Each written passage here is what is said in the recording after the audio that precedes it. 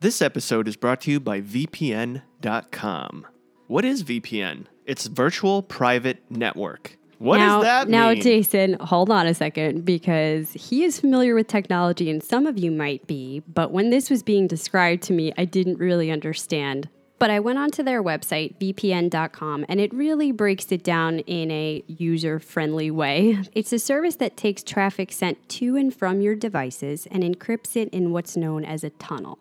This helps hide the content as well as the origin and makes it almost impossible for anyone from advertisers to hackers to find out what you're looking at on the web. And you've seen in Mr. Robot how Elliot can get into anyone's computer just by being on the same network. What do I mean by that? Let's give a real-world example. Christina loves to go to Starbucks, and she uses the Starbucks wireless internet. That's great. Free service. Awesome. But you don't really know how secure that network is. So there could be an Elliot-type character on the other end of Starbucks who's been sitting there all day, who broke into the network and is just collecting data from everyone who's walking into Starbucks. If you use a VPN, he has no way of finding you. This even includes your home's wireless router. It gives you a whole layer of control over your personal information and digital privacy, no matter where you are, so that it's only seen by the people who are meant to see it. Next issue I had once I learned what VPN was. There are so many VPNs out there. How do I know which one to use? Why are some of them more expensive than others? Well, with VPN.com, you have access to a detailed database of what each VPN is known for and what they're good and bad at. They spent thousands of hours visiting over 900 different VPN websites to make your search quick and easy.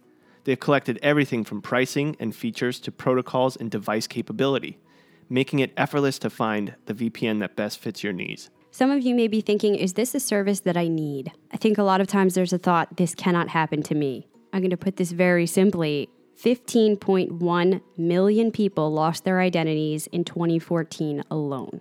15.1 million, so that absolutely can happen to you, and $1,400 is the amount the average victim of identity theft pays, in addition to 200 hours to fix that situation if they can. So what are you waiting for? It's free. VPN.com. That's VPN.com. Hi, this is Jade Taylor from Sci-Fi's The Magicians. I play Katie Orloff Diaz, and welcome to the Coffee Klatch Crew. Welcome to the Coffee Klatch Crew. The Coffee Klatch Podcast.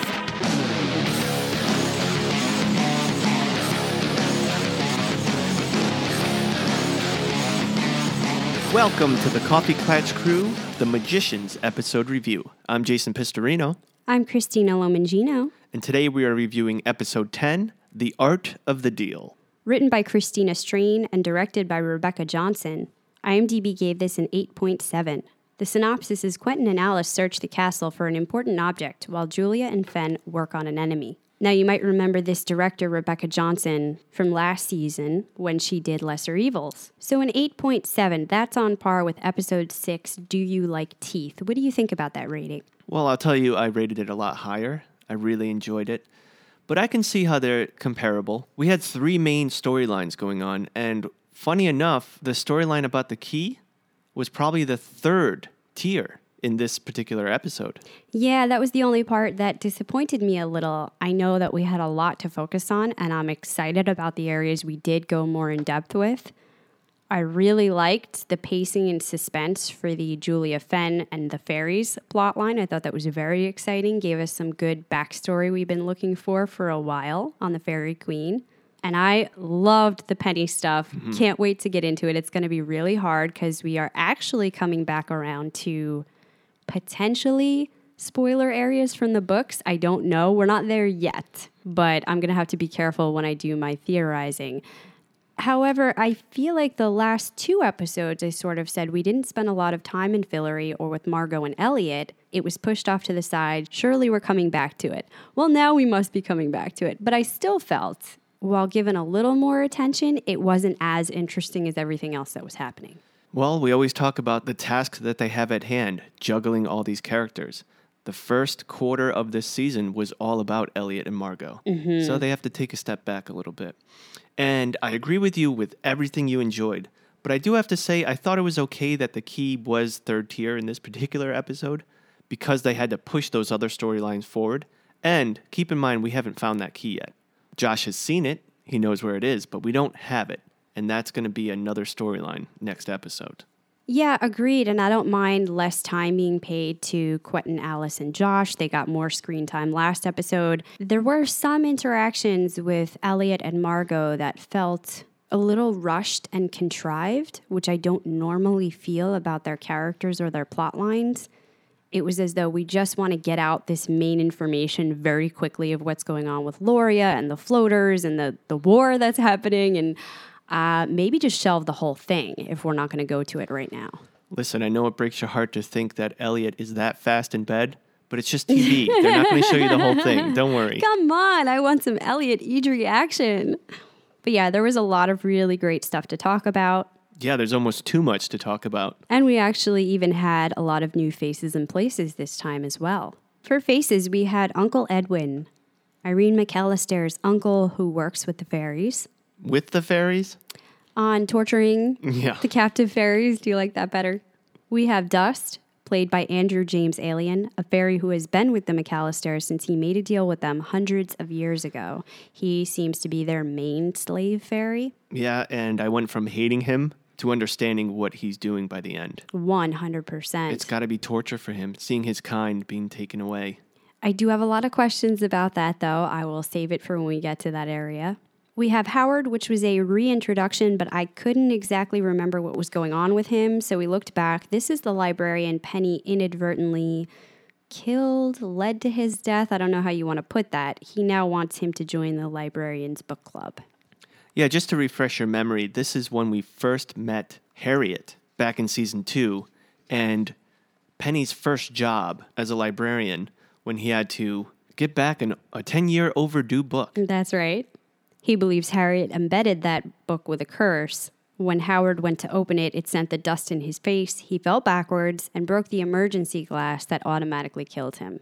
And finally, we had Hades, played by Michael Lewoy, god of the underworld, who was there to speak with Penny, and we will have more on him because he is our character review for this episode. This actor is a powerhouse, and you could see because he just takes charge in that little scene. Very memorable.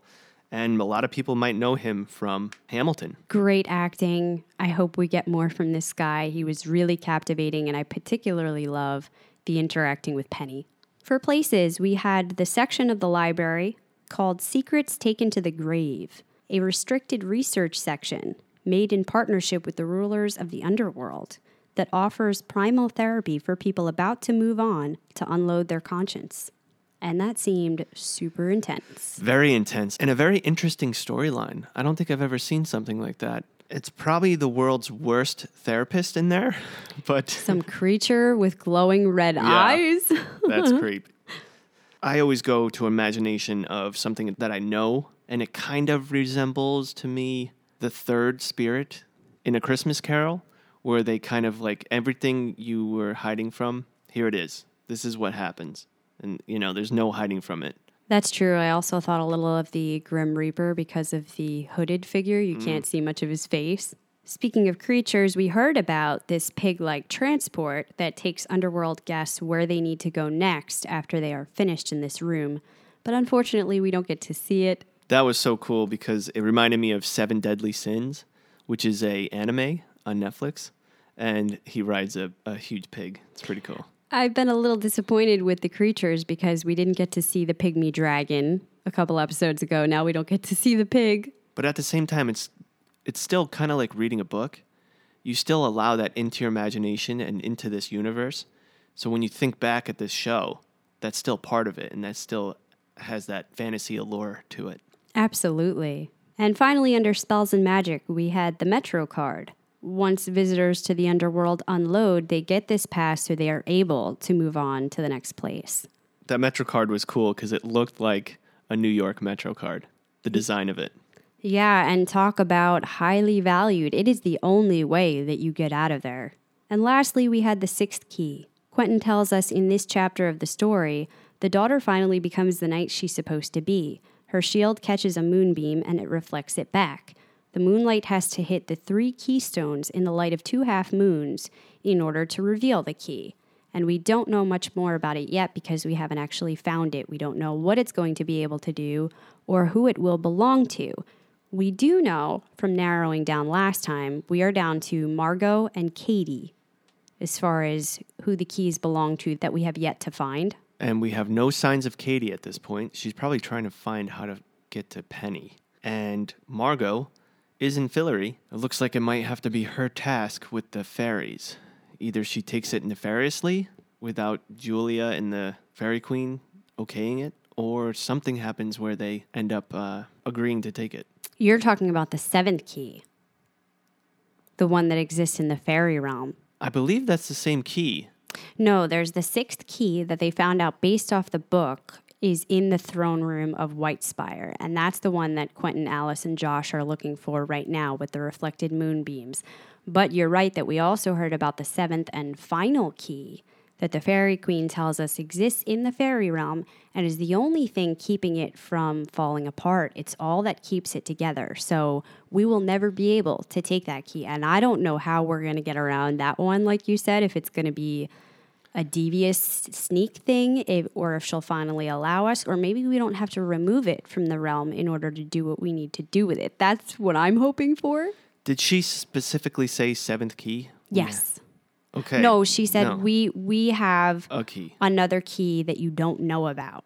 Okay, I was going to wait to say this, but I'll say it now. I think that's the 6th key because Josh sees it once he smokes that herb that he made last season for them to go into the fairy realm.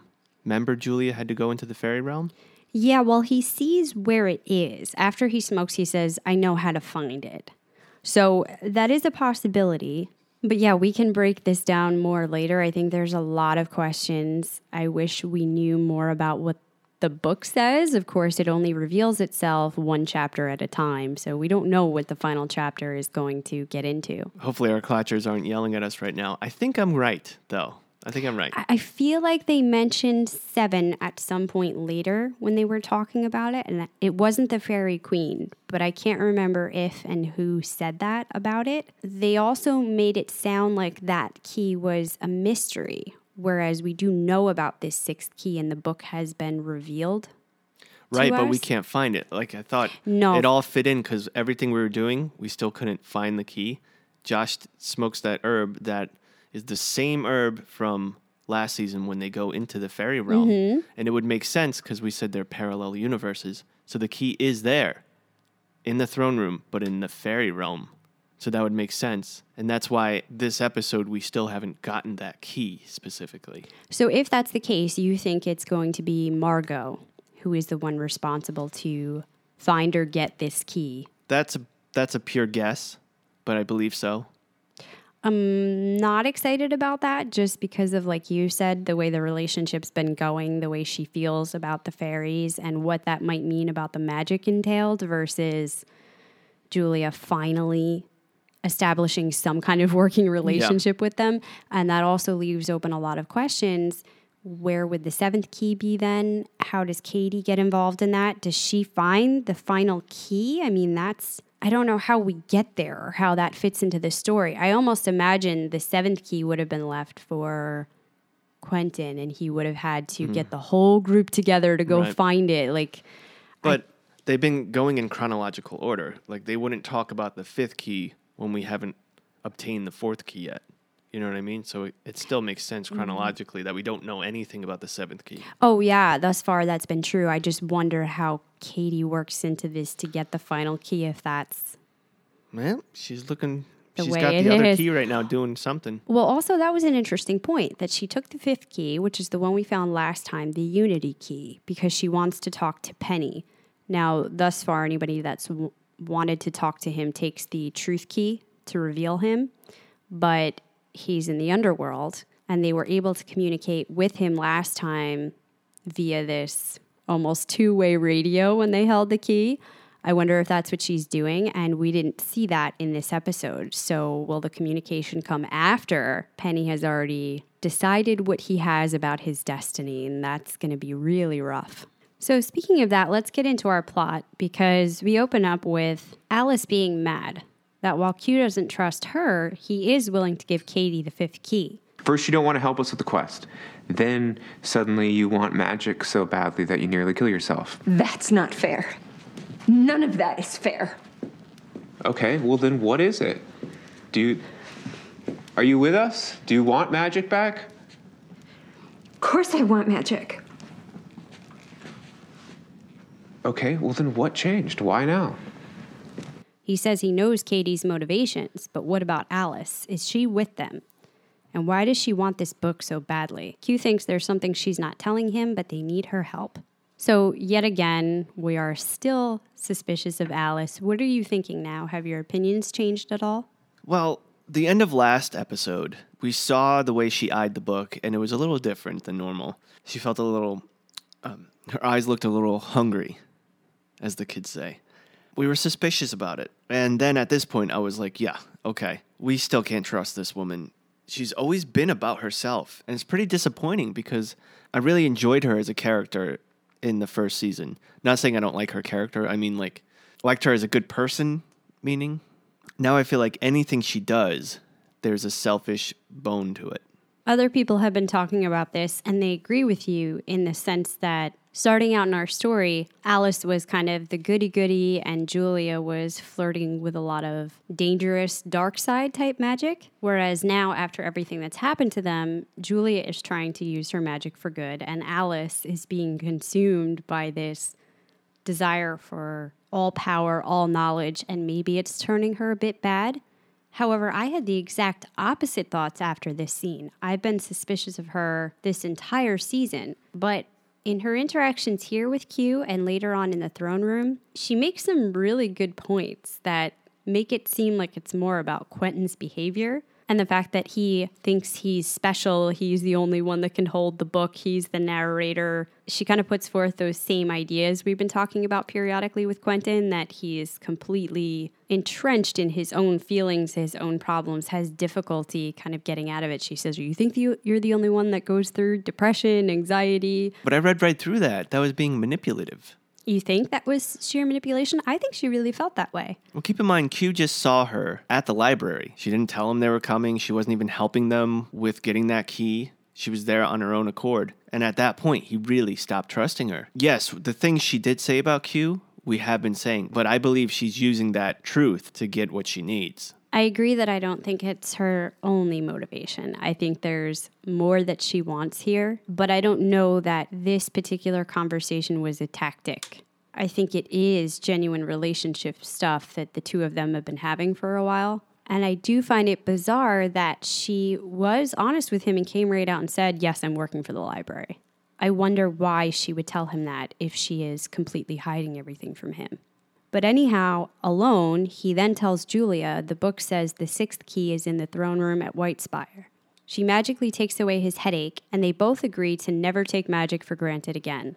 I like that because for a long time, all we've been seeing is how magic can mess things up, and should they really get it back, this is a glimmer of something that it can do that's good. Yeah, definitely a glimmer of something that it can do that's good. I think it's more of a reflection on Julia and how pure she's being. We've discussed how humans tend to mess things up, and their ability to use magic oftentimes comes from a selfish point of view, and we are seeing more and more that Julia is anything but selfish, utilizing this magic, and, she grows more powerful the more she helps people. I'm starting to see that maybe the negatives that come from magic is from the human's inevitable selfishness that comes into play. Yeah, it's this old conversation, right? That this thing isn't innately good or bad. You shouldn't blame it on the magic. Well, maybe we just shouldn't have that anymore. I don't mean to get off on a sidebar discussion, but kind of the way, if you think of how people feel about guns, and there's all these arguments, well, it's not the gun itself. It's not the weapon itself, because magic in the wrong hands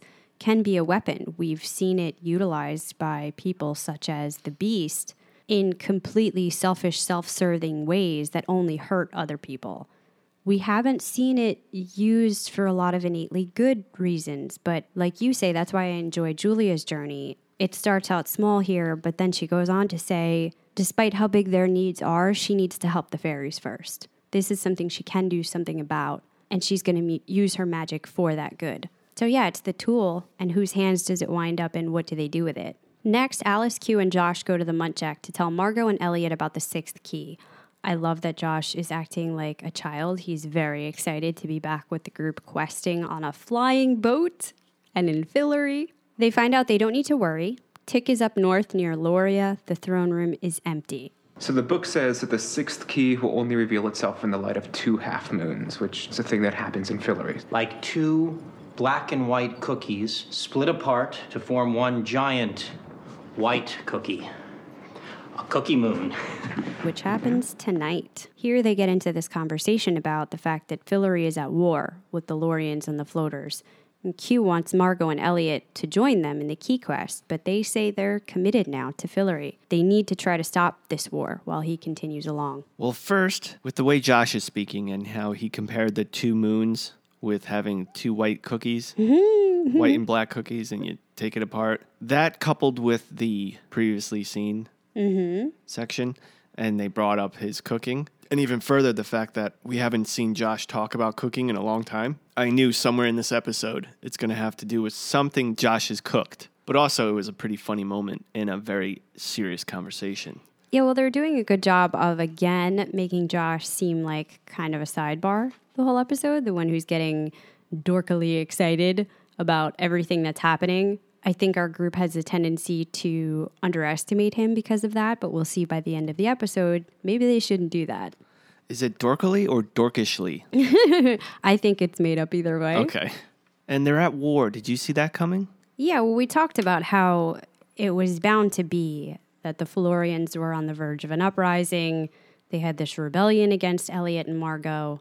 And now I'm sure we have Tick off somewhere inciting the people even more. It was kind of inevitable, right?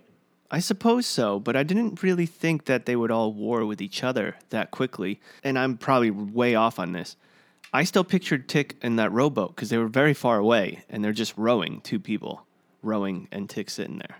They probably just went to the nearest, I don't know, island, something nearby, and then figured out how to get back. Okay. But here's what I didn't see coming, the fact that the Lorians and floaters would team up against them. Yeah, I did not see that coming. I am so angry. This is the couple of scenes that felt a little bit off to me. Margot and Elliot try to petition them to pull back their advancements, but they both decline. With magic gone, Loria says they have the advantage over Fillory for the first time. Idri even denies his marriage, his relationship with Elliot. That's harsh. What a dick move. I mean, I thought they actually cared for each other. And it's starting to feel more and more like we used to think the humans were what was wrong with Fillory. But it seems like the more selfish people are the Florians, Fillory folk, and of course these floaters. All the natives. I think maybe it seems like what's been holding them back for so long is magic. And by having these people in rulership that could potentially squash any rebellion, maybe it stopped them from trying before. Now there's this power vacuum, and that's always what happens in these cases, right? Yeah. Everybody vying for who's going to be the next on top. I guess if you think about it, and you think about the Lorian storyline, they live in a very barren climate, and it's always difficult for them to find food. And now you have Fillory, which is very decadent, very lush, a lot of mushrooms at this point, but still, I guess I can see a reason for them to want to go to war. We don't really have a backstory for the floaters, except for the fact that we know that if the apple doesn't fall far from the tree, that kid is a jackass. Yeah, and they call her the Stone Queen. There's a lot of mentions to stone when it comes to them. Perhaps their island is not as fertile either. But also, we know that the Lorians don't have magic of their own, even before this started. So there has always been kind of an imbalance. And you have to wonder why the floaters and the Lorians didn't try teaming up before this. The Stone Queen immediately comes in and tries to offer her horrible son to Idri instead. Or how about the fact that she saw the toad bite on her son's pee-pee? Yeah, she knew. That's weird. So again, when they were in power, she was just going to go with it. But the second they're knocked down a peg, they're off looking to the next person they can ally with. Why is she looking at his pee-pee-dee-pee? Well, that whole family is just freaking bizarre. I don't know. But the biggest thing that they said here was that deposed rulers don't get their thrones back. It's been mentioned a few times that Elliot and Margot have been overthrown. Technically, they're not rulers of Fillory and can never be again. They seem pretty confident by the end of the episode, and I don't know if this is overcompensating, that if they get magic back, the Florians will be so happy for that. that they'll gladly give them the rulership back. Do you think that's the case? Well, they're very heavily dependent on magic again. You know, if we get the magic back, I guess it could be pretty persuasive magic, that is. I think if I was given magic, I could be persuaded to do some weird shit. But if they have it back now, they also have some of their power. So why agree to put these humans back into leadership that they've never really liked? I'm not sure how I think that's going to go. And I feel Elliot and Margot are feeling very rocky about it as well. What kept them in line was God-fearing, right? They feared Ember and Umber. We have a demigod, Julia, and she's getting more and more powerful. Because if you just have regular magicians in rule, they're not that different from other people who have magic. You need somebody on a higher level. So if she was there, perhaps that could do it. I think so. There's going to have to be a really big display of her power in order to get them on board. But there you go. So then my next question is, would you want to lead out of fear and not love? Or do you think they'll believe they'll gain the love now that they have control with fear? I think that's the only way Julia will agree to it. If she keeps going along this track, she's not going to want to rule like that. She wants to help people do good. And in fact, Elliot made a good start of that by the end of the scene here, telling Idri that he's sure there are some unknowing magicians amongst the Lorians. They can come identify them and educate them, teach them to be as powerful and use their innate magic. While this is going on, Quentin, Alice, and Josh are sneaking around the throne room trying to line up the mirrors to the keystones. They need to set them up the right way to bounce the light around. But Quentin and Alice keep getting distracted, arguing with each other. He's asking her if she works for the library, continuously mistrusting her. She says she is, but she's not trying to stop them. Neither is the library. They're helping them. They want magic back as bad as the humans do. And Josh is sort of playing the mediator, trying to calm the two of them down so they don't get discovered. But there's a bit of a struggle with that when he finds out his ex, Victoria, is dead. They just sort of throw it out there. They don't even explain to him what happened. And now we don't entirely know that for sure. They still have not gone back to the Victoria Harriet situation. Makes me really anxious. But as you said earlier, after smoking a bit, he calms back down and he figures out where the key is. But they kind of leave us hanging on that for this episode. So again, I believe that's him noticing the key in the other realm. Inevitably, the knowledge that we have now, they're either going to have to destroy the fairies' kingdom to get the key or give up on the key quest altogether. Could Jane Chatwin come in and help to make some kind of time loop world where the fairies could live in? Well, I believe the answer will be in the next episode, which is 23, where they will venture into a parallel world. And maybe they'll be able to steal the key there. Without disrupting, I don't know how that affects the present. She seems to have this alternate timeline going in the Clock Barons, where as long as she doesn't leave there, she's okay. So I'm thinking, could they possibly do the same thing for the fairies? Then they would be protected, kind of left on their own as they've wanted, so they won't be bothered by humans or anything ever again, but we could still have the key. I don't know, maybe that's just wishful thinking. Well, I do have some insight, but we'll talk about that in the spoiler section. Ooh, exciting. Okay, for now, let's go over to the fairies, as well as Julia and Fen. We find out that Sky agreed to help with the other fairies to escape, but they need to get the necklaces off first. So Julia wants to get one so she can examine it and figure it out. Fen still hates them and is having a lot of difficulty with this, but she agrees to help. Well, we saw this coming. We saw that she would have some internal struggle when it came to helping the fairies. But we knew that the show choosing Fen to see that tortured fairy would only help propel her in the right direction. And I guess we learned that they can't just detach the necklace. I thought with her godlike powers, she'd be able to just take it off. Yeah. I know. But that wouldn't be as fun. And let's talk about the magic that is real, and that's technology here. Smartphones.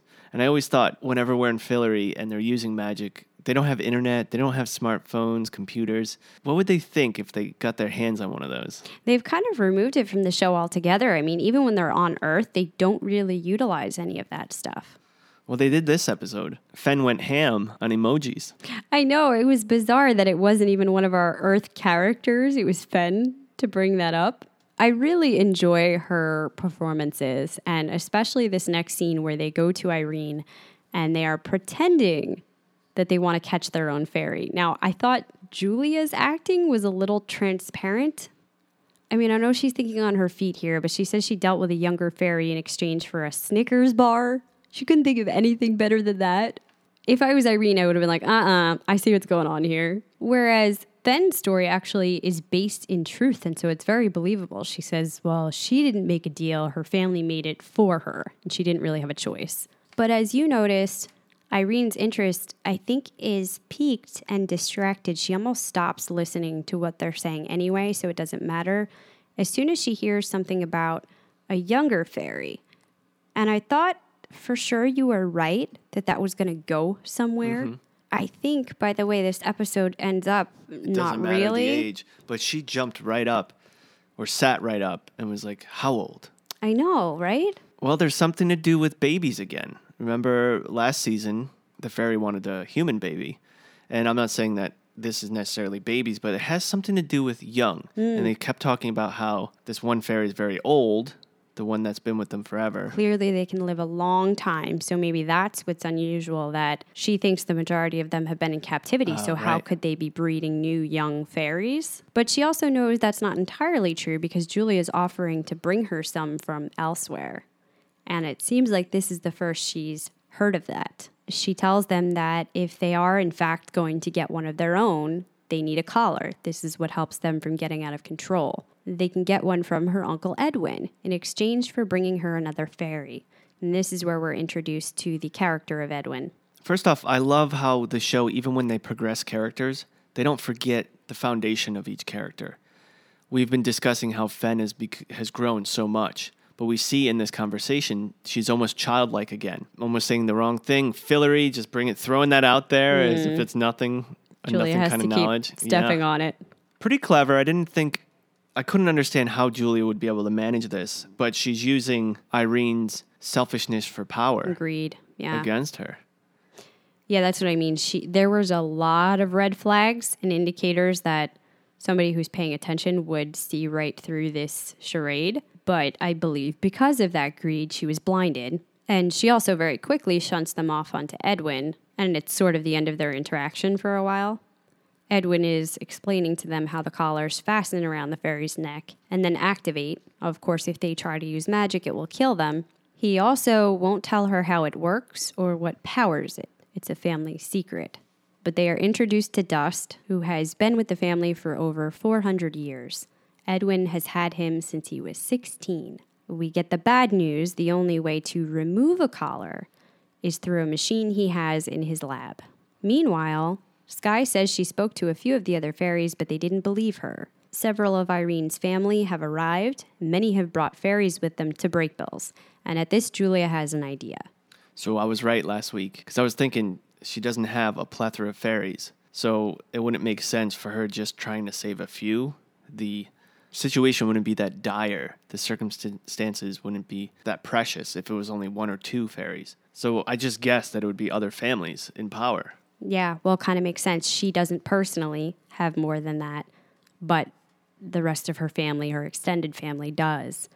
Such awful depictions of slavery. You know, they're all getting together for this very lavish dinner. Meanwhile, the fairies are in some back basement type room locked up in a prison cell. And we see that Julia's idea, pretty radical idea. I mean, I'm not sure how she really thought this was going to work, but she goes to Fillory to proposition the Fairy Queen herself. Yeah, I couldn't believe this was happening. Right? That's balls. And the Queen tells her fairies haven't lived on Earth for hundreds of years. She doesn't believe that there are other fairies because humans hunted them almost to extinction, at which point they came to Fillory. Very interesting background. I mean, we've been talking about how we don't know much about these fairies, and they've been giving us a little bit at a time, a little bit. Now we get a really big background. This started bringing up one of the biggest questions for me. Did the fairies start out on Earth? They made it seem like this was their original home place, and they only discovered Fillory when they were being hunted. Have they always been there? How did they get there? How did humans not know about them? Well, there's a lot of things that's lost in history, and I guess even the Fairy Queen said how quickly the oppressors forget. But also, I always seem to wonder when I was a kid, I think I saw it in a movie or show when I was very young, where they discussed how Earth had magic before. The real world had magic, and we lost it a long time ago and forgotten about it. And that just piques my interest. Maybe we all had magic back then. Yeah, we've spoken before about how it seems like humans have been accessing magic through these sort of back roads or less natural formulas such as tutting, that we kind of thought this was the only way they'd ever been able to get to it. But maybe it wasn't like that. Maybe there were more magicians and there were magical creatures on Earth just as there are in Fillory. The rarest of all magical creatures, in fact, fairies living alongside of them. And that made me think about what you said, that the gods perhaps were punishing humans for the things that they were doing with it. Maybe they were bad with their magic and it was taken away from them. And that's when they started trying to find these alternate routes. And so I'm starting to think you could be right about the lessons we need to learn. Yeah. The only thing is, I think it was only 400 years, right? Didn't they say? Is that enough time for us to have had magic? No, he says he's been with this family for 400 years. So we have to assume it's around that time because he came to them when the rest were running, but maybe they were being hunted for a while before that. And perhaps even before that point, they had coexisted peacefully somehow. Maybe humans didn't know about them. I mean, I think about the fact that the fairies can't be seen to humans. Originally, was that the way it always was? Or is that a way for them to protect themselves? Right, since they started being hunted, what came first? So this brings up a ton of questions for me, which I like. I like that it's so complicated. And we can see now why the Fairy Queen is so prickly when it comes to these situations. I mean, I can't believe, regardless of what Julia said, that she ever agreed to come back to Earth, now knowing what we do. It was Fen, in fact, who convinced her that there is a lost tribe and they're not trying to trick her. After all, based on everything Fen has been through, why would she come back here and speak with the queen if it wasn't true? So she joins them, and once back on Earth, Julia tells her they need her to put on the slave collar to get her in direct contact with Irene. And this is really a bridge too far, where I said they had to kind of stretch certain things and they were a little contrived to make the plot work. I don't think this queen is ever putting on that collar. Yeah, that didn't seem believable enough. Knowing what we know about the queen, seeing her in action, this was very out of character for her. That's a lot of trust to put into one human who's a group of the people that have been trying to backstab you this whole time, who you've been trying to overthrow, who you have this big plan, who the humans as a whole have been oppressing you. And it's like, and they had to agree to layers. enslave some of themselves just so the rest could get free. Yeah. Now, this free tribe is never going to agree, not even one of them, to put that slave collar on again for a minute. I don't think so. Never mind a queen. Exactly. Now, I know that an influencing factor here was Julia showed her she had magic. She was very afraid, if we go in there with no way to overthrow them, what is your plan? Yeah. We need a way to defeat them. And when she sees not only does she have magic, but she's God-touched. Yeah. She has strong magic. Maybe she thinks no matter what they throw at them, Julia will be able to get her out of it. No, I don't think she thinks that plainly, but I think also she was feeling how genuine Julia is. And something that was different about her than other humans. She was starting to feel that. And it was only a matter of time till it was proven. And that she had to save her people, but we do come to find out later, this faction willingly agreed to put themselves into slavery so that everyone else could be saved. Did the queen know that, or was she learning that at the same time we were? I'm not sure. We do know that she wasn't part of that original group. It was her mother. Right. I can't believe her mother would have never told her that story. Maybe out of protection. And maybe she just assumed they were all dead. Well, she knew some of it was true because she did know they had been hunted and chased over to Fillory. As far as this small group, I'm not sure. We see the queen agree, and Julia pretends to deliver her to Irene. Irene is taking orders via phone, seemingly for more dust from people that she has been making, and I don't know if she's selling, what's going on here. But she tells Julia they'll talk more about this later. And then just leaves her and Fen to wander the house. I mean, that's also a little bit of a stretch that Irene trusts her so much at this point. She doesn't know Julia that well. And I know she wants things from her, but Julia is able to kind of start snooping around. I don't think she knew that Fen was there. Fen was hidden. And so was Julia. Well, I mean, at this point, Irene walked away and just kind of left Julia because she was on the phone call and said, we'll talk about this more later. I don't know if she thought she was leaving, but anyway, she does start looking around as Dust takes the queen back to the room where the fairies are imprisoned. Well, I think she was overly consumed with that phone call because it's obviously they've been delivering this dust to some higher power that they're afraid of. And they're asking for more a lot quickly. Oh, you thought it was more a higher quickly. power. I just took it to be other magicians she's in contact with that are buying it from her for a very high price. Like she's a dealer okay. with a rare product. Well, you might be right about that. But regardless, I think she was overwhelmed by that. I mean, her greed is evident. Yeah. So she wasn't thinking about little things like that. Well, big mistake, because they do start finding shit out here. Fen goes looking for the collar-breaking machine, and she sees Dust bring a fairy into the chair. Heartbreaking how he gets him to trust him and just willingly sit down in there and then decapitates them. Yeah, I feel really bad for him. Again, I hated him at first. I was like, this guy is such a traitor, but he is legit suffering day in and day out, having to do that, having to gain the trust of these fairies, his own family, and then watch it happen in front of him time and time again. When he thinks there's so few of them left in the world at all. Yeah, well, in the Earth world, yeah. But in his mind, it's all in the cause of the free fairies and escaping extinction. Yeah, this was another one of my questions. So we do know that originally he agreed to enslave himself, and I don't know how many other fairies were with him at the time, to let the larger group flee and get out safely to Fillory. And the main point of that was so that the humans wouldn't chase them, wouldn't follow them down. They would only focus on the ones that are here, and they would be able to escape kind of into anonymity. It's been hundreds of years later. Generations have gone by. Do you think that they would know to go looking for them, and how would they get to Fillory when we see how difficult it is to find this place? I mean, at this point, is there still a need for them to even stay here, is what I'm asking. Well, they can't get away. Okay, so it's just the fact that they're stuck now. Yeah. Okay. And I think while there was still magic, they were just workers. It's now that there's no magic that they're actually being cut and mutilated. Mm-hmm.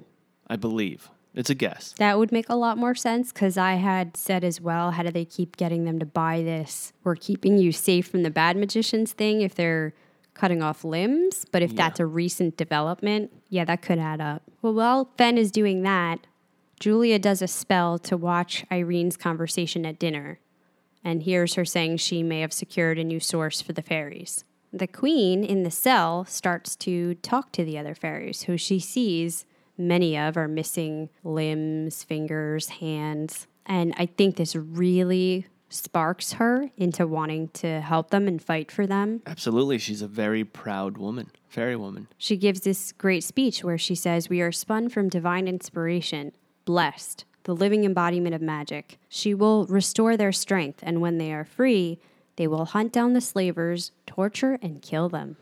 That was very in character. I could believe that. And at that moment, I was feeling like, for the first time looking at her, like, hell yeah. You know, this show has put me through so many different emotions. I was very divided last night. Do I root for them? Do I not root for them? I think in the end... It's still violent. She still wants murder, which should be a bad thing, but it does sort of make us understand. And we had said, how could you possibly understand the things she's been doing to Margot and Elliot and Fillory? But maybe if we knew more, we would. And I do kind of feel that way now. Well, they've been enslaved by these people, and they're just chopping off limbs. Yeah, time to kill them. Well, Fen takes Dust at knife point. She brings him back and explains she found out the machine decapitates fairies. Explains is the wrong word, but I really enjoyed seeing Fen this angry and this passionate. This is where he tells us fairy deals can't be broken. That's the magic that controls the collars. That's what keeps them here. And he was the one who made that deal hundreds of years ago. When he did that, their queen at the time found passage to the New World, and he, along with several others, agreed to stay behind and bind themselves to the McAllisters, a deal that would keep them from following the rest. As their generations died, though, he began to lose faith in their sacrifice.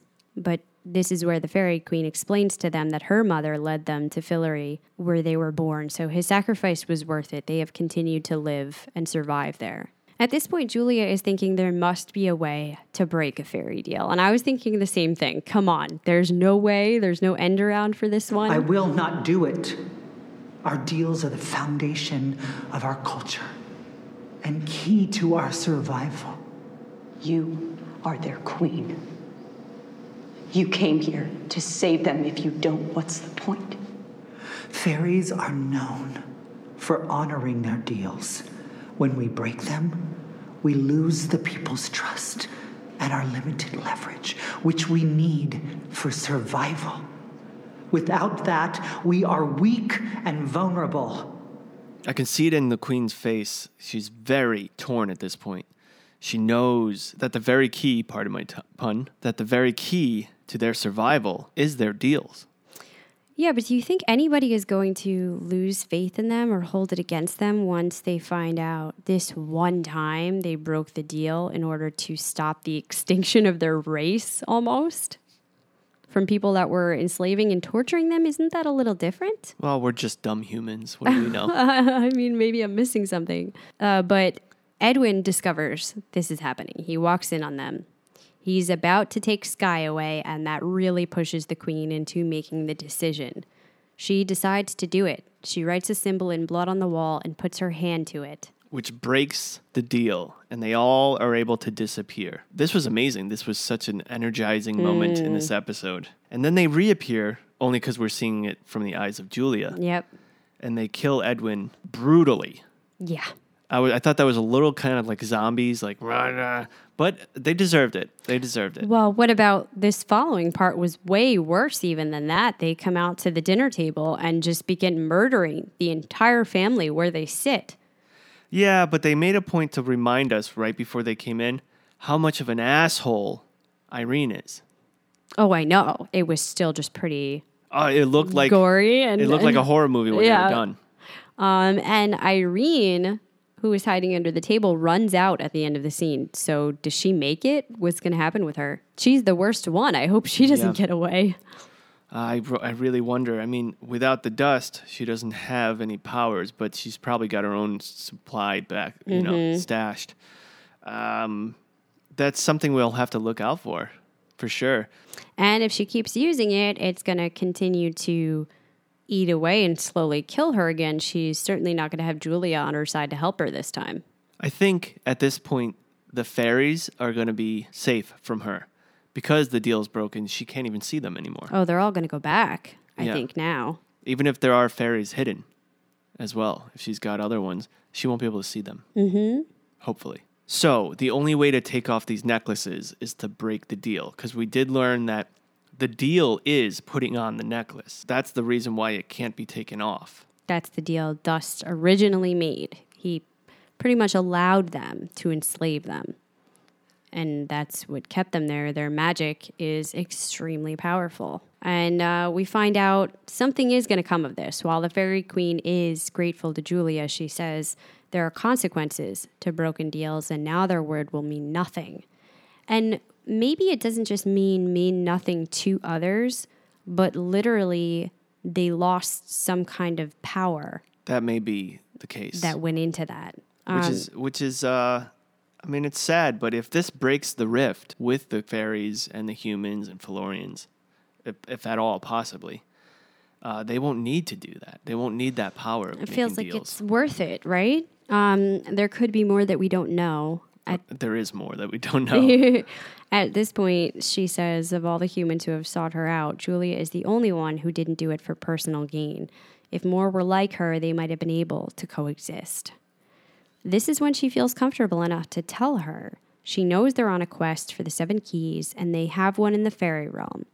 It's what created and sustains it, and without it, everything collapses, so they can never give it to them. So this brings to mind the question we've been having since episode 1, that quick scene we got twice of a world being destroyed. Is that their world being destroyed? I don't think she would say that. Well, that could if be... If that was the case, like, the key is the only thing that keeps it functioning. If it's already falling apart. Well, maybe it's not linear. maybe that's a future view of it. That wouldn't explain still why we saw that weird shot of the Netherlands library looking all askew then, which we got right after seeing the world kind of collapsing. That might just be the library being askew because of lack of magic. Something to think about. So we have quite a predicament under our hands. We're finally starting to sway a little bit towards wanting the fairies to be good people again, wanting them to work together with us. We have at least one human who I don't believe will be so easily persuaded to be on their side again, and that's Margot. I feel that if there's anyone who the Queen has done the most injustice to, or has had the most relations with... After Fen. Well, most relations, it's Margot, speaking back and forth. Yes, Fen was probably... She lost her toes, she lost her baby, but there was so much back and forth with Margot and her. And keep in mind, Margot didn't see the human fairies at all. Didn't see what they were like. I think that's going to be the biggest part. Now it's after the fact, and it's going to be a lot harder to have that emotional impact resonate with her. Unless maybe she sees all of these ones that are coming back so broken and tortured and whatever. It'll be up to Julia to convince her. Well, now let's go to our last location and my favorite for the episode. We start where Penny is reshelving in the library when Howard invites him to that book club. He initially turns it down and then has another run-in with Sylvia, who says when magic went out, her family was all killed and they moved on. They're not in the underworld because the underworld is just a way station. She's trying to explain why she did what she did to Penny, and in fact, the deal she made cut 1 million years off her 1 billion year sentence. Do you forgive her? I do not. I don't necessarily forgive her, but I understand more now. I mean, 1 billion years is so long. Even taking 1 million off of that, is that worth risking somebody else's entire freedom and life just for that little piece of it? Well, she was also still a little mad at him for leaving her. Yeah, agreed. I just think they're not going to do enough over the course of this episode to make me have sufficient sympathy that I agree with Penny for giving her that pass. I would not have done the same if I was in his position. This is also where Penny sees the secrets taken to the grave room, and Sylvia explains what it is. She also says they write down everything of note before giving you the Metro card that takes you to the pig. I thought that was interesting. Another reference. We have the library writing down every person's life story in existence. We have them keeping a chained up Cassandra/Alice, who writes down events that are going to happen in the future. And now we have this secret research room writing down all hidden information. Well, could it possibly be the last judgment of where they go after? It must have something to do with that, right? Because they said it's in partnership with the people who run the underworld. Well, this is new, now that there's no magic. So maybe this is the only way to figure out. Oh, it is? Yeah. It's a new room? Yes. Oh, I didn't catch that. Yeah. So they're just relying on people being honest? No, there's something about that room. Something's happening that makes There's a creature in there. Creatures still have magic. So they're utilizing whatever power this creature has. To force them to tell the truth. To weigh out where they go. Mm-hmm. Which then the Metro card leads to another creature who still has the ability. So it's just a slower way of doing it without magic. Yeah, and they do say the pig takes them on to wherever they're going next. So I guess be that good or bad. Penny watches another man come out of the room. And when this man shares about the person who questioned him with the glowing red eyes, Penny is very manipulative. He tells him he must be going somewhere really bad. Very clever, very well done. Penny's character had very good lines, even in the beginning when he's talking to Henry. The way he says no to him was very Penny-like, and I just love that kind of attitude. I love his acting, and I was really hoping we would get something more of a separate story for Penny. It's finally starting to develop here, and I'm excited about where it's going, even though it's not great right now. He does all this. He convinces the man, he drops the card and runs away, thinking it's better to be here than somewhere really bad. He picks it up, but no sooner does he do that than another man appears and stops him. He tells him he usually keeps his distance, but he finds Penny fascinating. He fights his destiny so hard and yet propels himself toward it at the same time. This is Hades, and Hades has actually taken a personal interest in Penny? It's amazing. What is going on here? I mean, we have been continuously finding out things about Penny that surprise us, right? His level of skill as a traveler and a psychic, to the point that the library sought him out for his degree of power. Then we find out he's part magical creature, and now Hades himself. I mean, there's got to be more to this. He tells Penny he needs to think about the big picture. He knows he's worried about the quest right now, but that doesn't matter. Magic always comes back. It may take a millennia and their species verging on extinction, but magic is a carrot the gods use to keep humans in check. This goes right back to what I've been saying about the gods. Finally, an answer. Yeah, and this is amazing. I really love this revelation that we get. Magic always comes back, and they utilize it to keep the humans in check. They are maybe trying to teach them a lesson, or maybe just spanking them for doing wrong. Maybe it's a little both of what we had conjectured. Yeah, we said earlier this season, the fact that the gods took away the magic, we thought maybe this is a test to make them realize how much of a gift this is. You know, we had a lot of ideas, and it looks pretty similar to where we were going. And I love how every so often the show reminds us there are beings out there that are way more knowing, way more magical than we could ever think of. I mean, this is Hades. This is one of the number one gods, right? And what I mean by that is Ember and Umber were not main gods, right? They were smaller, minor. This is a main dude. This is an old god. Yeah. I'm glad you bring that up, because I think while we're talking about him, it's a good time to do the character review. I say that loosely because we're going to talk about Hades as we know him from ancient Greek mythology. Now, we don't know how similar the Hades of the show will be to that, but it's all we have to go on right now, so we have to discuss. He is one of the ancient Greek gods, god of the underworld, which eventually took his name, a name that means the unseen one.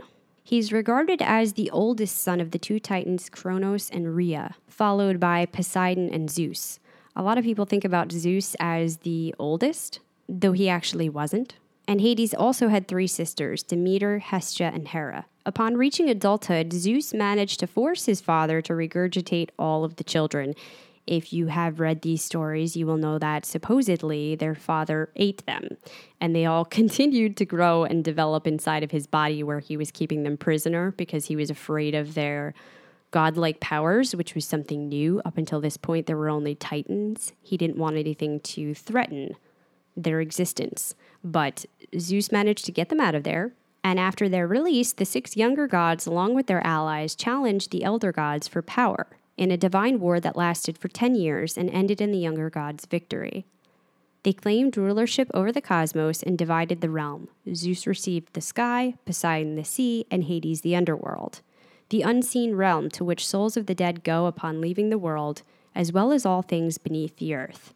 It's said that he didn't really like this position that he got at first, although it was a right fit for him. And if you wonder why no one got the earth, so we have sky, sea, and underworld. Earth was their mother. One of the eldest, Gaia. Yeah. Correct.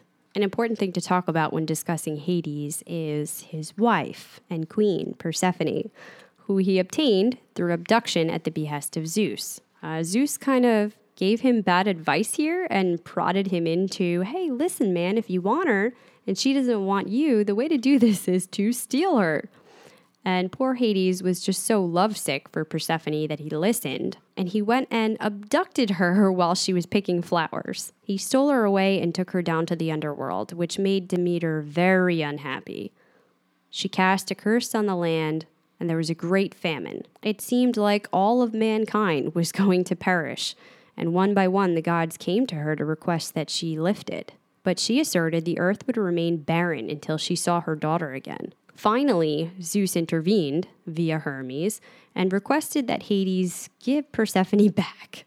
He complied, but not before doing something sneaky first. He secretly gave her a pomegranate seed to eat, which, if you are familiar, eating anything in the underworld will bind you to both Hades and the underworld. So we got an email about this from one of our Clatchers, Mara, who hasn't written to us since Game of Thrones, but she said the end of this episode got her so hyped.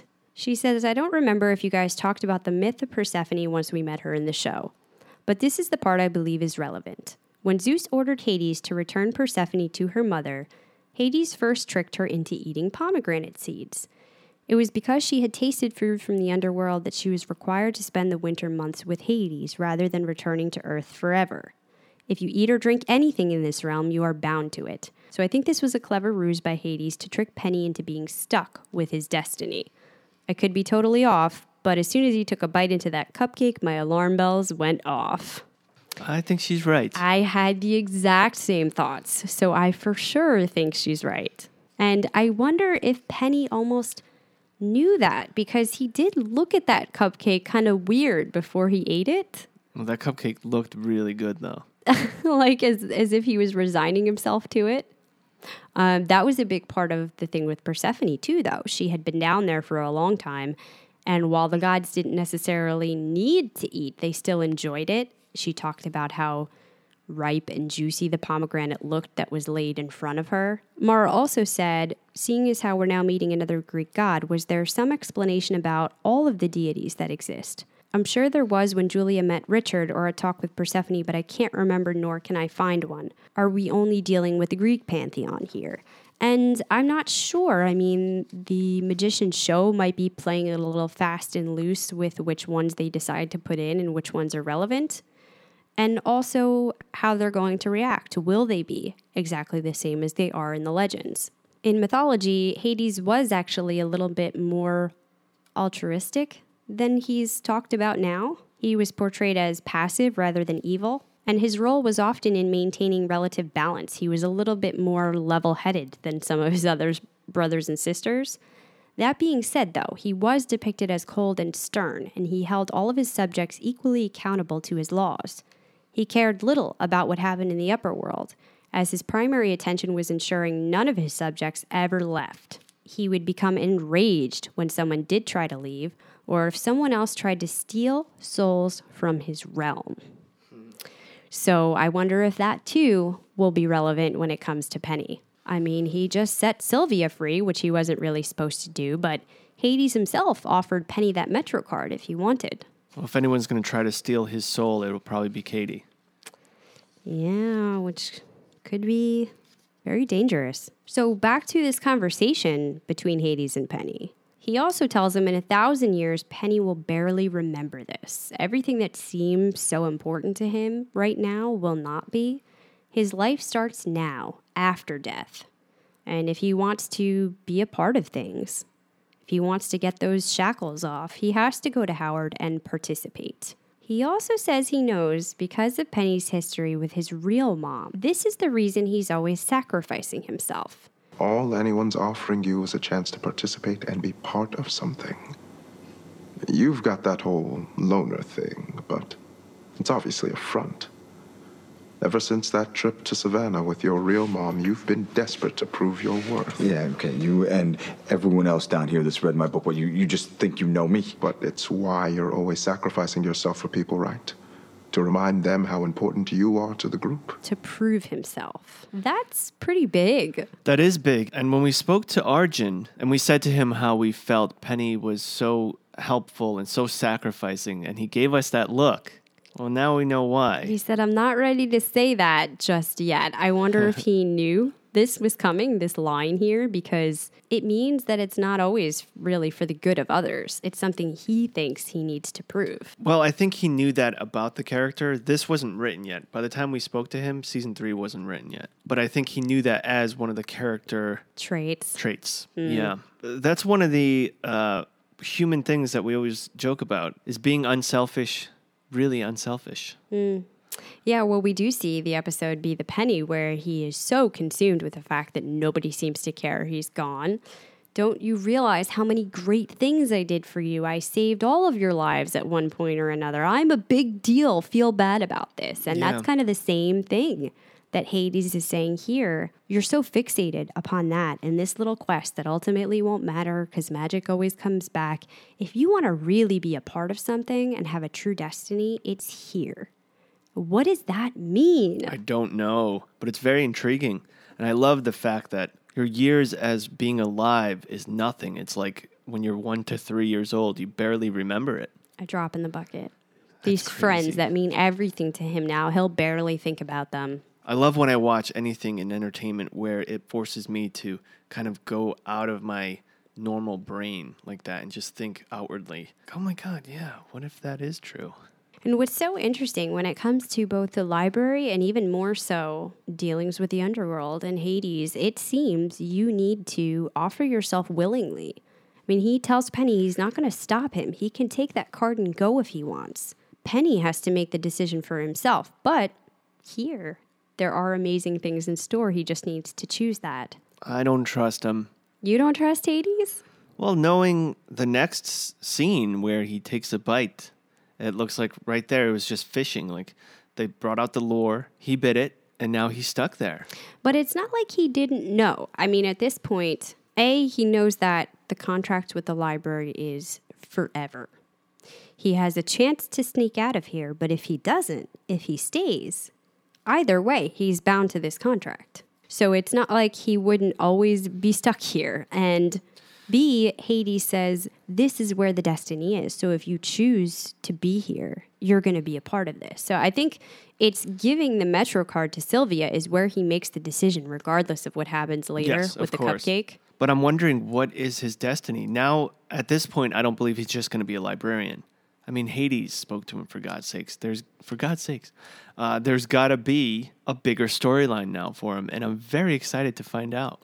Well, it sounds like these people that are involved in this kind of more exclusive book club, perhaps a select bunch of librarians or workers are involved in some bigger thing.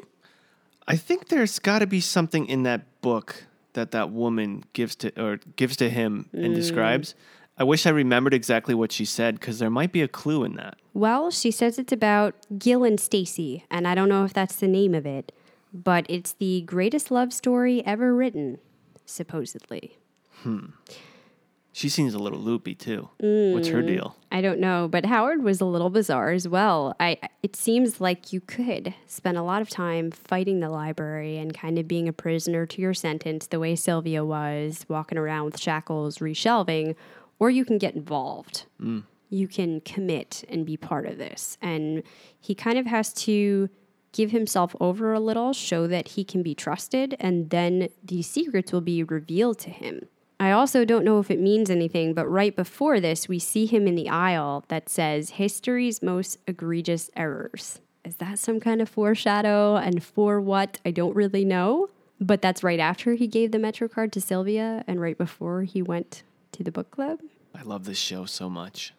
So we'll see about Kathy and Howard. And from this point on, I mean, I don't know where they're going with Penny. I hate to speculate too much on the future from what little storyline is left in the books. I do know some. Yeah, leave the speculating to me. I got this. But it's just so interesting. So many storylines that you keep thinking after each episode, oh man, they hit it right there. That's awesome. And then they take it even further. And then even further, and you're like, wow, this is getting awesome. Yeah, the only thing I can say is that I think he finally realized, after everything he's been through in his talk with Hades, when Hyman was telling him, this isn't your story, at least not anymore with this group of people. Maybe it never was. You're a sidebar. You need to go out and find your own story. Be the main character. Maybe Penny heard what Hades said, and he thinks this is his story somewhere here. But yeah, a lot of questions, a lot of really interesting things to come out of this. Well, that wraps up the plot and takes us to our rating. On a scale of 1 to 10 keys, Jason, what do you give episode 10? Well, it goes without saying, I really, really, really enjoyed this episode. So much fun. So many characters who we've been waiting to come out from the third storyline that did so. We got to learn so much more about the fairies. They even, I guess I can safe to say, change my mind about the fairies, but I do have to say, if they mess up again, I'll be right back to hating them. I got to give this episode a solid 9. Which is right up there for this season. Under the Tales of the Seven Keys, Be the Penny, 6 short stories about magic. It's right up there with them. Those are some of the best. And A Life in the Day. I really enjoyed it. It was a good episode. Sounds good. And I'm going to be on par with IMDb. I am giving it an 8.7, which is up from an 8 for my last episode and just slightly higher than episode 3, The Losses of Magic. I gotta say it again. Season 3 is by far my most favorite season so far. Yeah, that is easy to say. I love that every episode has felt different. They have approached it in a unique way. While I might like some more than others, taken as a whole, they have really found their stride and what makes their story of the magicians different from the original. And now we move on to our weekly Twitter poll at CKC Podcast. Time to vote for this week's MVM. And this week, our 4 character choices are Julia, Penny, the Fairy Queen, and together, Margot and Elliot. With 39 minutes left, I think it's safe to say we've secured the winners. Another close one. Coming in at 4th place, 4%, Margot and Elliot. We knew that one was a stretch. We don't really know if they did anything, if they resolved anything at this point. I agree. Coming in 3rd place was Penny with 13%. I thought he played a major role in the plotline here. This is some of the biggest development we've seen for Penny. We could potentially be setting up his future destiny. Or he could have just made some bad mistakes. I think leaving it on the cliffhanger of that cupcake probably made everybody worried for his future. Every line that Penny delivered in this episode was brilliant. I really enjoyed it, but it's safe to say the other 2 characters had more weight as far as this episode is concerned. And coming in at 2nd place with 40%, Julia. She was the catalyst at getting the queen on her side, getting her to sacrifice herself to put on that necklace and go into the shark's mouth. Yeah, she had some big moves yet again. And she figured it out. She really outsmarted Irene and her crew. I really enjoyed it. This is the culmination of Julia that we've been waiting for this season. And coming in 1st place with 43%, so just getting that win, is the Fairy Queen. I gotta say, I never thought we'd be voting her as an MVM, but this episode really does bring her to the forefront. We've had her up here once or twice before, but always for more devious purposes, like MVM for the bad guy. This is the one time we've had her up as a good guy. And it makes complete sense that she would win in the poll. She sacrificed herself. She sacrificed the fairy's main strengths, which is making a deal. And we don't know exactly what she means by saying she's broken it now and there's going to be dire consequences, but we know it's going to be a big deal. This was a big step forward for this character. The fact that she put her faith into a human shows that there's some hope for this woman. I think she acted like a quintessential queen. She made hard decisions. She stood up for her people. She took charge and did what she needed to do. And our Clatchers comments under this poll, Melly, Julia was both persuasive and loving. She convinced the Fairy Queen, and I hope that thanks to this, the fairies will team up with the Questers. I hope so too. I just have a feeling Margot's going to mess some shit up. And Mel said, Fairy Queen all the way on this one. Corbin agrees, saying the Fairy Queen promised blood, and she came through. Amir said the Fairy Queen did something that is so against her people's culture. I think that was very strong of her to save her people that way. And finally, Brian says, definitely Penny. He could have escaped, but he let the girl who betrayed him go instead. True chivalry. He condemned himself to spend years in the underworld. Good guy gets the MVM. I like that. Good guy gets the MVM. So, Jason, what do you say? Well, these are all very persuasive reasons. But I have to go with Julia this week. Without Julia getting the queen there, she would have never had the opportunity to be MVM. Of course, Julia would have been stuck there if it wasn't for the queen. But I think it's due time that Julia gets my MVM. I thought long and hard about her. I know you haven't given it to her all season yet, not even in a pairing. I've given it to her twice alone for Be the Penny and All That Josh, as well as in a pairing for Poached Eggs with Alice. So I only have one Julia left, and I think we could see even more amazing things from her in the upcoming episodes. I want to save that one. I'm giving it to someone that surprisingly I have not awarded all season long, and that's Penny. Even for Be the Penny, I didn't have him. But I think that everything you guys are saying about him is true. While his other sacrifices might not have been completely for the sake of others, coming from a bit of a selfish place, I do think it was not easy to give that to Sylvia. It's not one of his favorite people in the world. He genuinely felt for her. He's giving up his relationship with Katie, the quest. Part of this may stem from feeling like he's finally found his story, but I don't know that's selfish so much as an accepting of his destiny and a willingness to do something that maybe doesn't feel so great right now, but serves a bigger purpose. And that's amazing. Also, one more thing in talking about MVM. Mara, thank you for pointing out that in last week's review, I had a bit of a goof. When announcing MVM, I mistakenly listed Julia as number 3 when I had already said Q for 3rd place. Yeah, I think you were just counting in order. It was our third person we were talking about, but it was for second place. Yeah. Right. I'm sorry about that. Good catch, though. We have some great Clatchers comments, but before we get to the Clatchers comments, we have 2 Patreon Clatcher winners for this month's gear giveaway. And we want to congratulate Carl W. and Chris C. On our Patreon page, we did a video where we drew the names out of the hat. If you haven't seen that, check that out. And we wrote to you guys. If you haven't gotten back to us, please do. You can write to us on Patreon or via email, contact@coffeeclatchcrew.com.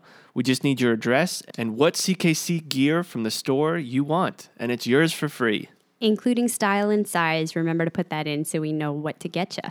Keep in mind, this is every month, so if you haven't won yet, there's still a chance every month. And if you haven't joined yet, there's still a chance. We just released our bonus episode, which we had a lot of great content. A little story about our neighbor who was yelling for help in need outside. A little story? According to Kirk, it was kind of a long story. We got a little wordy and too detailed, but it was very intense for us. We got caught up in reliving, I think, the experience. Yeah. We gave you some bonus content from the Jade Taylor interview, a bunch of storylines of the news that were very interesting. And one of our biggest stories is the mysterious package company. And one of our Clatchers sent us one of these. And it's very intriguing. It's a mystery that we have to unfold. And it's packages that come every month with a little bit more clues. And the Clatchers are involved in getting this mystery solved.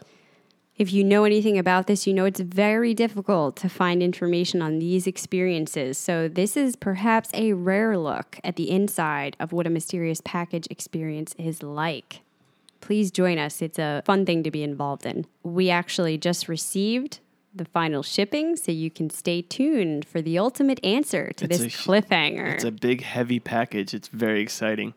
And we're recording our movie review, and the Patreon Clatchers are almost finished voting for what movie we will be doing. And this could all be part of your journey as well by joining us. Patreon.com/CKC podcast. Join one of the tiers and enjoy the bonus content, movie reviews, and know that you're helping Christina and myself out. Also, don't forget, you have 3 more episodes to go to decide if there will be an iTunes review raffle. We know that some of you guys sent in new reviews over the past week. Thank you so much for your kind words. Yes, Canuck Fan 2004 gave us an awesome review, and this is a review from Canada's iTunes, and we are only aware of it because Melly sent us a screenshot. Thank you, Melly. We will include you in that group, don't worry.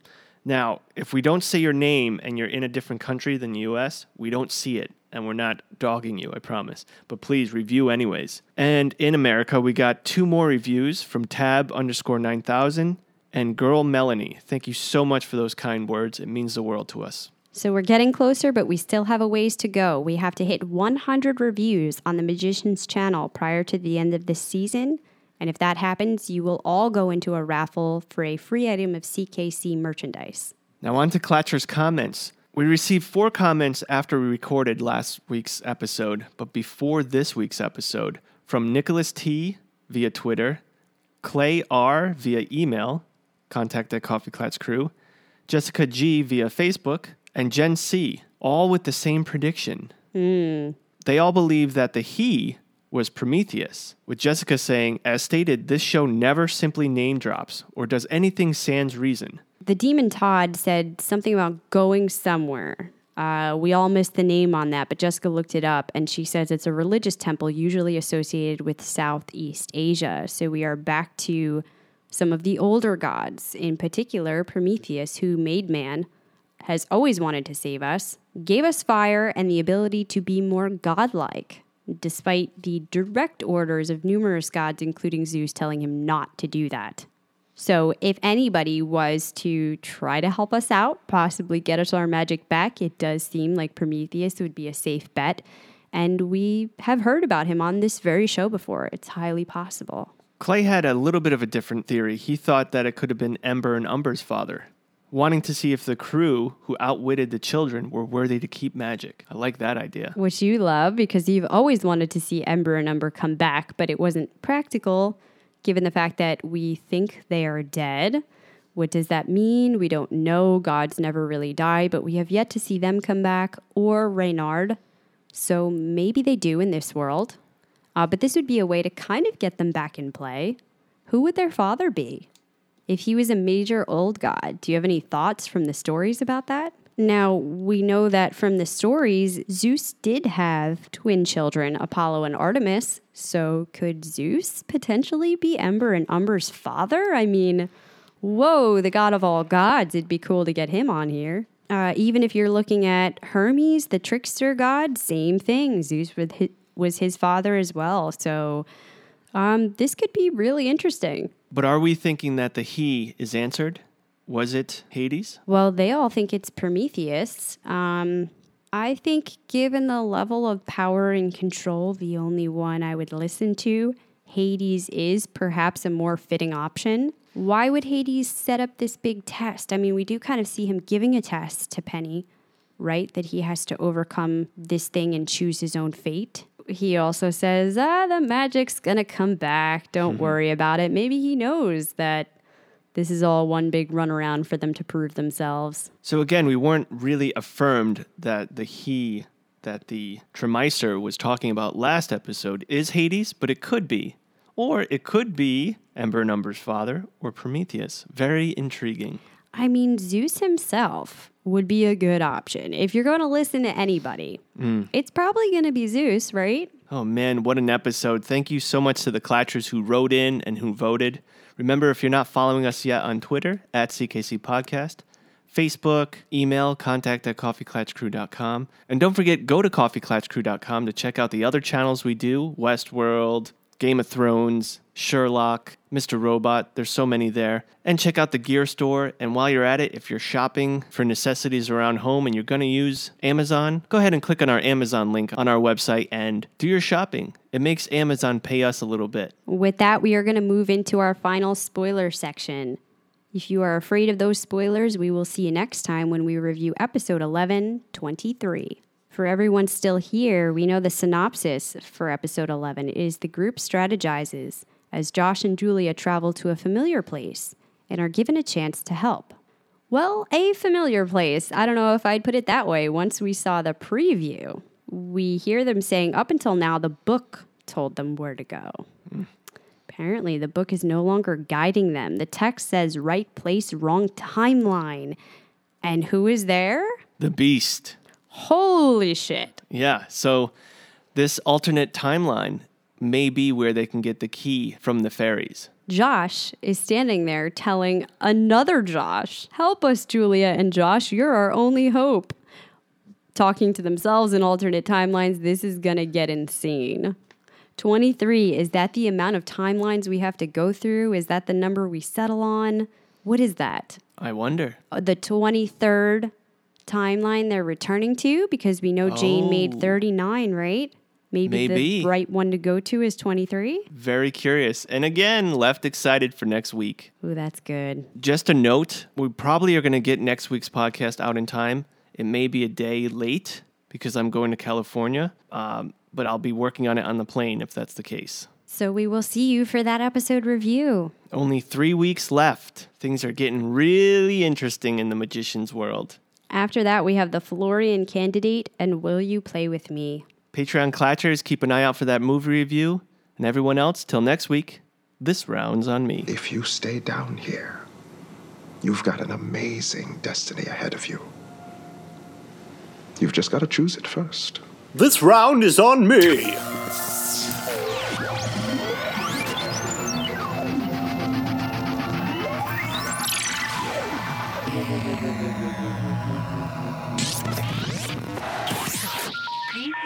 try again.